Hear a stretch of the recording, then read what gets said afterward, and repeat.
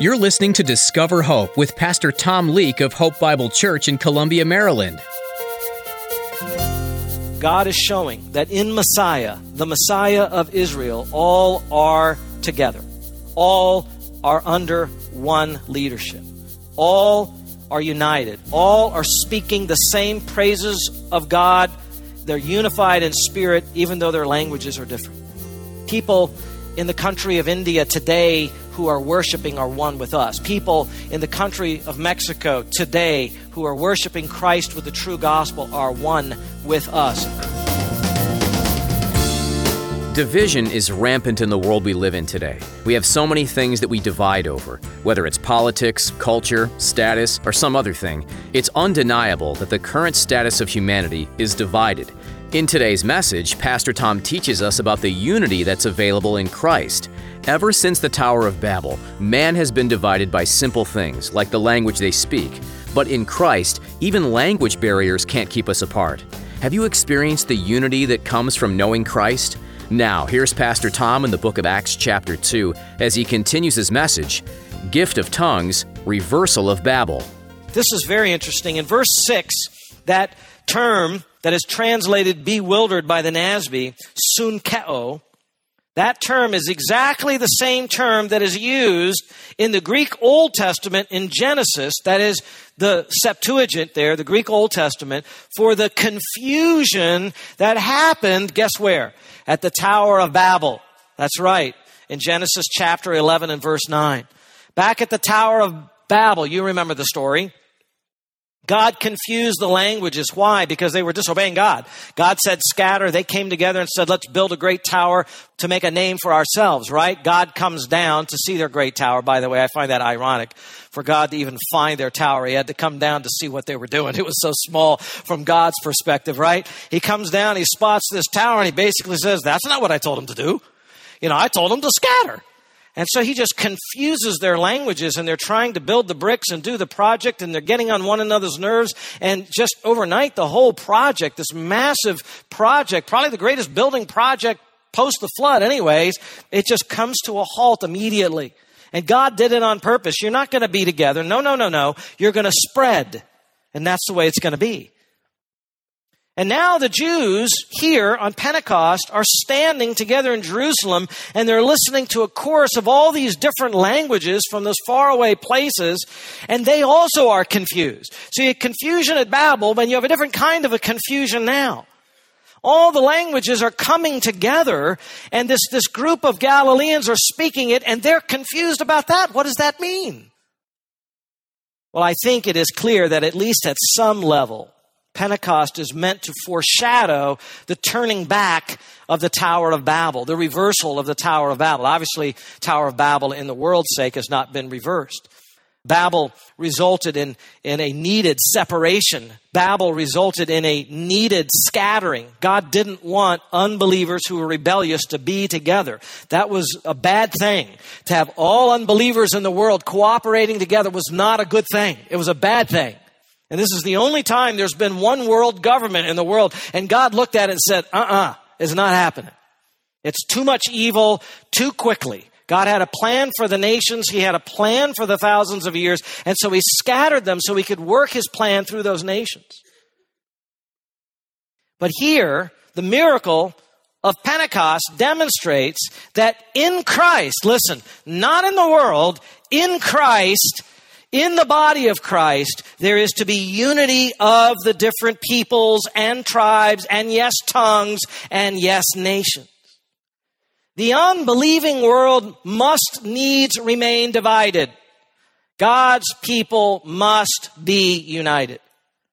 God was not happy with the unity of the unbelievers at Babel. They all spoke one language. They all were together in one place. They all were under one evil leadership, but they were up to no good.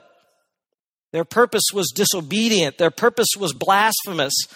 They wanted to make a name for themselves, and God said, enough. I'll confuse your minds and your languages. And that will remain in confusion until the end times. When the end times come, the Bible makes it very clear that that one world government and that one world economy and that one world togetherness and that one world cooperation will happen again. Indeed, the forces of globalism are already very much alive in our world today. And beloved, it will not be a good thing. It'll be a very, very evil thing, because the head of that system will be the man of sin, or more commonly known, the Antichrist. That will not be a good thing when that happens.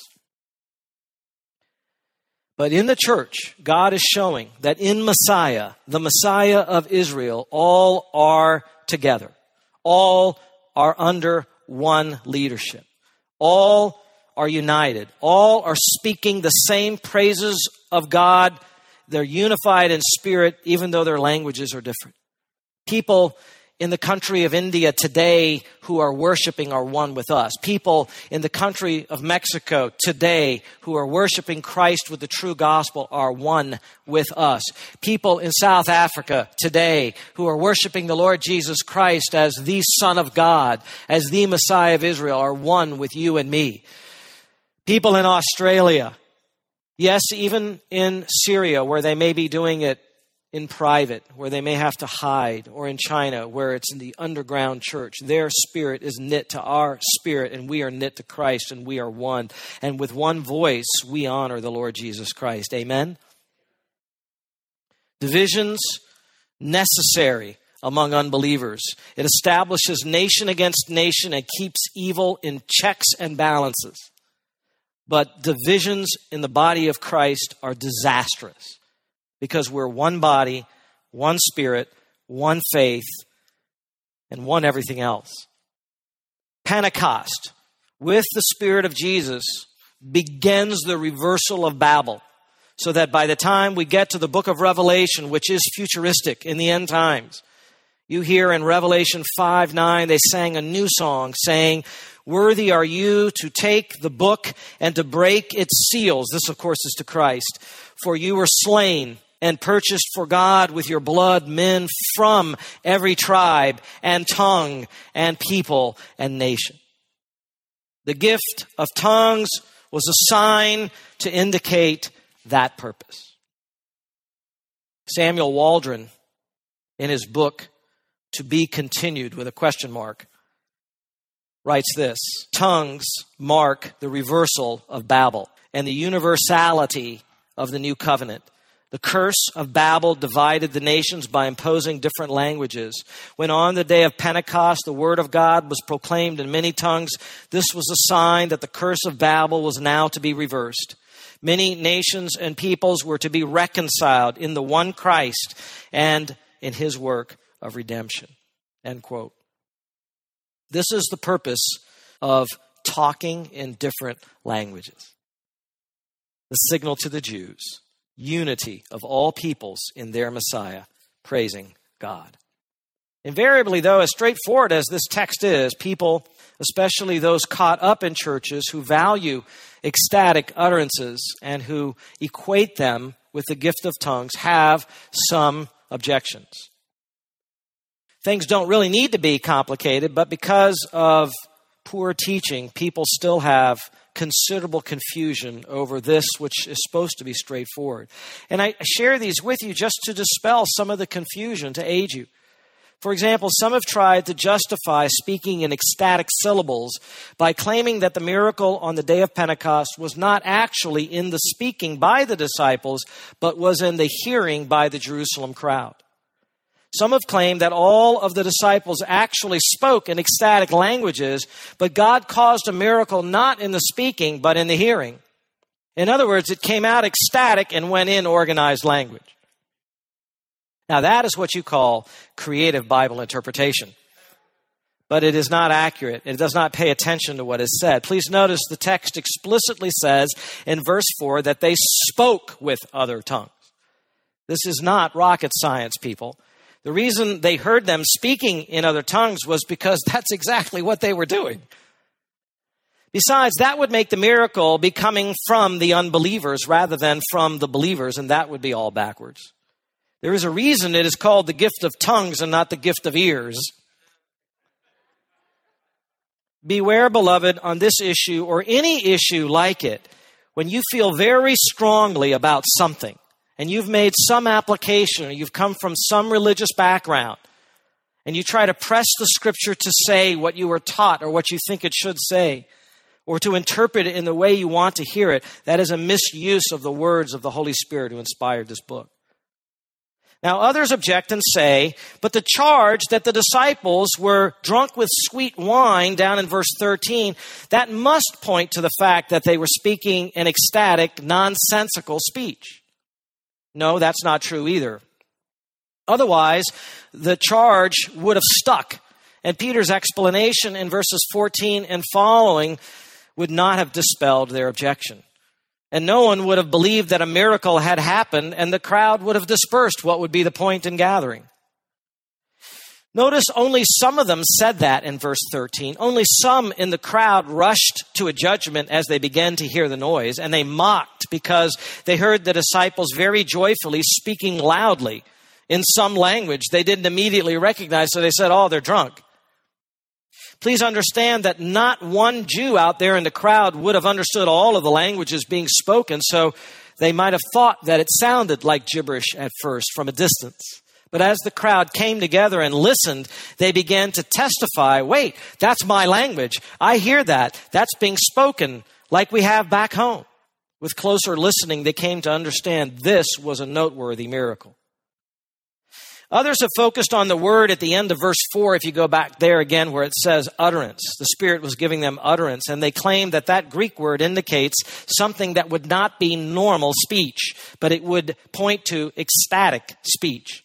That's not true either. The same term is used in verse 14 here in chapter 2 of Peter's declaration in his sermon, which is pretty normal speech.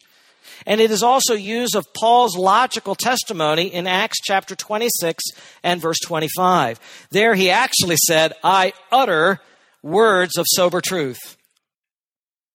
Then others have tried to tie all of this to 1 Corinthians chapter 13 and verse 1, where Paul writes, if I speak with the tongues of men and of angels. And they claim that ecstatic speech is the tongues of angels. But in 1 Corinthians chapter 13, the love chapter, Paul was merely speaking hypothetically.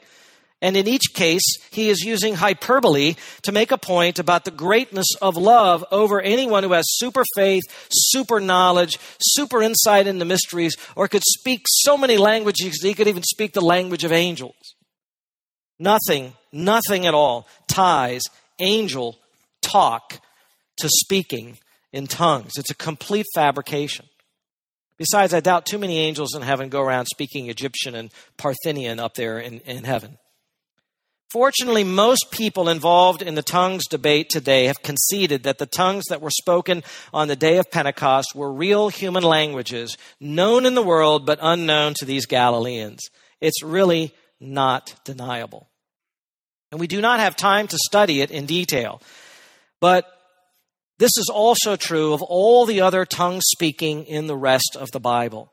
The other mentions of the gift of languages in Acts chapter 8 or Acts 10 or Acts 19 all use the exact same phraseology and terminology as they do in Acts chapter 2. They all depend on Luke's first explanation of what the gift was in Acts 2. In Acts 2, he mentions it first and he describes it longest.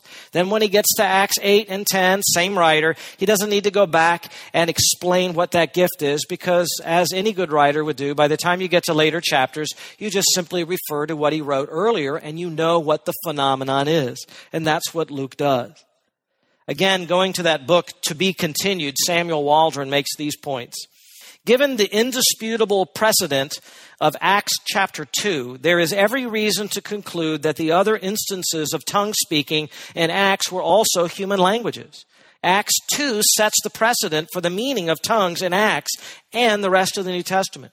This precedent must control how we interpret the other mentions of the gift of tongues in the book of Acts. It would take the strongest evidence to overturn this presumption. As a matter of fact, no evidence of any kind exists to show that the tongues of Acts 10:46 and 19:6 were anything else than foreign languages, end quote.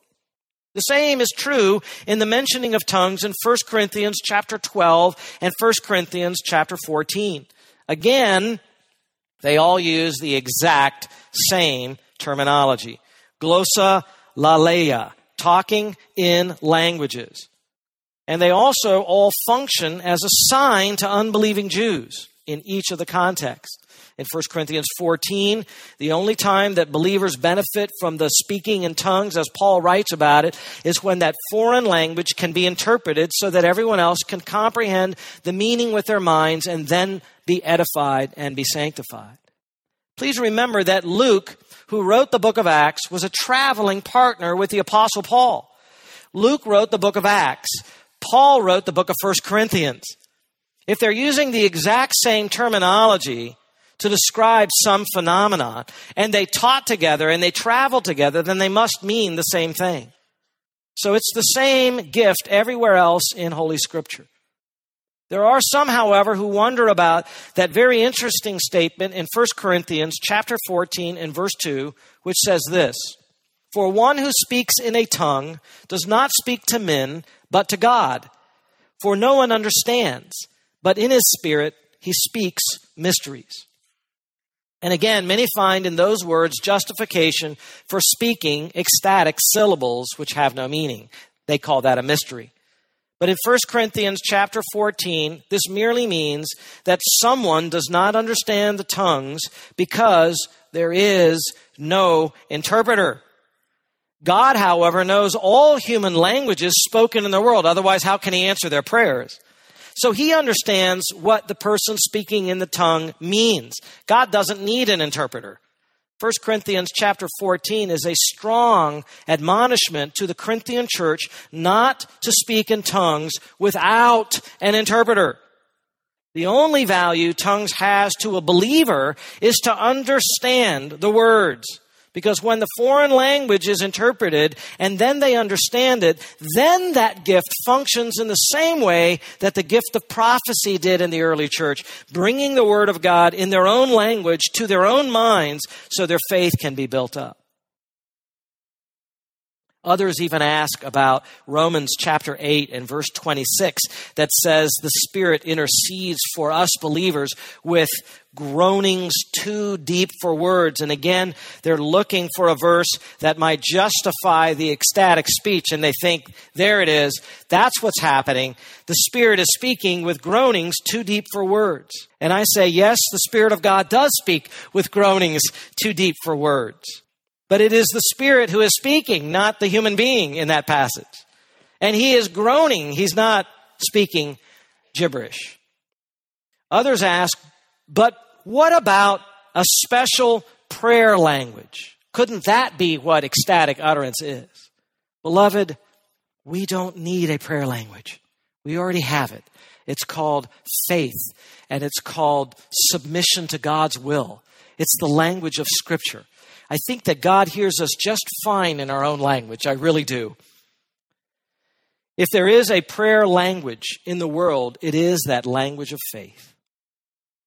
And so that's all we need, not gibberish. Don't be fooled and don't be led astray by something that carries with it some kind of worldly aura that it is a movement of the Spirit of God when it clearly does not coincide with the teaching of the Holy Spirit in the Bible. And that's the application for today. There's a lot of information, but it's important to study that doctrine. How do I apply something like that? It's simply this. Make your enthusiasm for the Holy Spirit also combined with your correct interpretation of Scripture. You do not interpret the Scriptures by your experience, right? Rather, you interpret your experience by what? Scripture. That is the application. We must explain experiences we have in our spiritual lives with a proper handling of God's Word, which, by the way, are the words of the Holy Spirit. If we want to know what the Holy Spirit is up to inside of us or around us, we need to read what the Holy Spirit has written and told us to listen to. You must have both Spirit-filled zeal for the things of God, and you must have cognitive and careful biblical doctrine. You must not pit one against the other and say, well, I'm more this or I'm more that. You must not be so free and so easy that you twist God's words to endorse your feelings and your experiences. And in counterpose, you must not learn doctrine in such a way that you minimize vital Christian experience. Don't learn the Christian faith in a passive way. Learn it in a zealous way, because that's what it is supposed to be. Even with the Lord Jesus Christ, it was said of him when he came to the temple, "Zeal for thy house has consumed you." We are to love correct doctrine, but we are to live it passionately. I know that people get so personally offended by this issue because they swear that their experience is from the Holy Spirit. What I would swear is that they are in the Holy Spirit and they have a relationship with the Holy Spirit, but they've misunderstood their experience. You can have good motives and you can want to please God and you can be in prayer, but you can still be misled in practice. The only way to know that you're not being misled in practice is not by some mystical experience or by some thought you have in your conscience, but it is by the teaching of Scripture. That's the anchor to make sure that you don't drift into Satan hijacking a legitimate spiritual impulse and emotion and taking it in a direction that does not actually bring honor to the Holy Spirit. You need to combine zeal for the things of the Spirit with accuracy in biblical instruction. So people of God, live for God and always translate your understanding of what's going on around you through the careful teaching of the Word of God. The last question that people have, of course, is, are tongues for today? Clearly, just by listening, you can tell that the vast majority of the so-called tongue-speaking movement in our world today and in our churches today that's going on broadly and vastly, now really all over the globe, is not the gift of the Holy Spirit. It is not the gift that the Holy Spirit gave on the day of Pentecost. It just doesn't measure up. It is not the miracle of foreign languages. It does not measure up to a New Testament definition of the gift. The modern tongues movement is not of God. For whenever men distort the gifts of the Holy Spirit, those who love the Holy Spirit and love the Lord Jesus and love the vitality that the Holy Spirit brings to our spirits and our souls, we must stand up and correct that. It is not loving to remain silent. We love God. We love vital Christian experience too much to let distortions reign. We must be true to the Holy Spirit of God. It is not putting God in a box by insisting that what happens among God's people honors God by practicing what God said we are to practice and by not practicing counterfeits.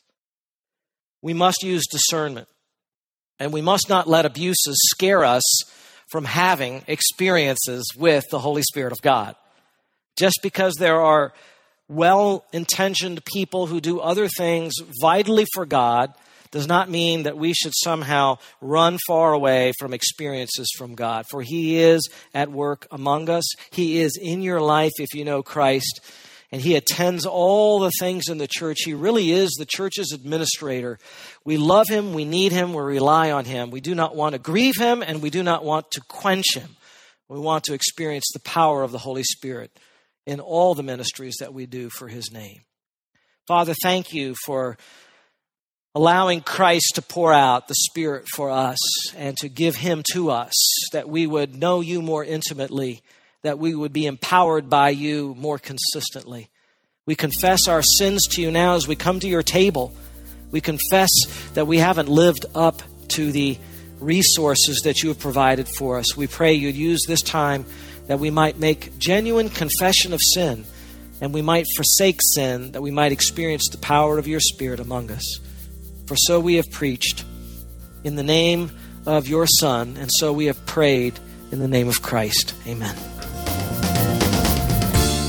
We hope that you were encouraged by today's message concerning God's purpose and desire for the gift of tongues. As Pastor Tom reminded us, the Bible was written by the Holy Spirit, and so if we want to hear from Him, we need to look no further. In the pages of Scripture, we have everything we need concerning life and godliness, and that includes all we need to know about the gift of tongues and their use in the church. We're blessed to be able to share the good news of the gospel with our listeners through the ministry of Discover Hope. If you don't have a personal relationship with Jesus yet, or if you have more questions, we invite you to visit the What Does It Mean to Be a Christian page under the About Us at hopebible.org. This will provide you with a concise description of why you need Jesus in your life and how you can be free from sin.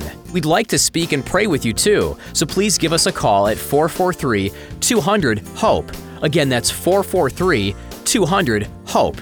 Now, all the events that happened on that day of Pentecost, as exciting as they were all leading up to the most exciting moment that day, the preaching of the Word of God. Join us next time as Pastor Tom teaches us about the first sermon preached that day as recorded in the book of Acts. The sermon preached by the Apostle Peter that day had everyone on the edge of their seats, and the response was incredible. To listen again to today's message in the book of Acts, visit hopebiblechurch.org and look under the Sermons tab. Pastor Tom will return soon with another in-depth study of God's Word, so join us again right here on Discover Hope.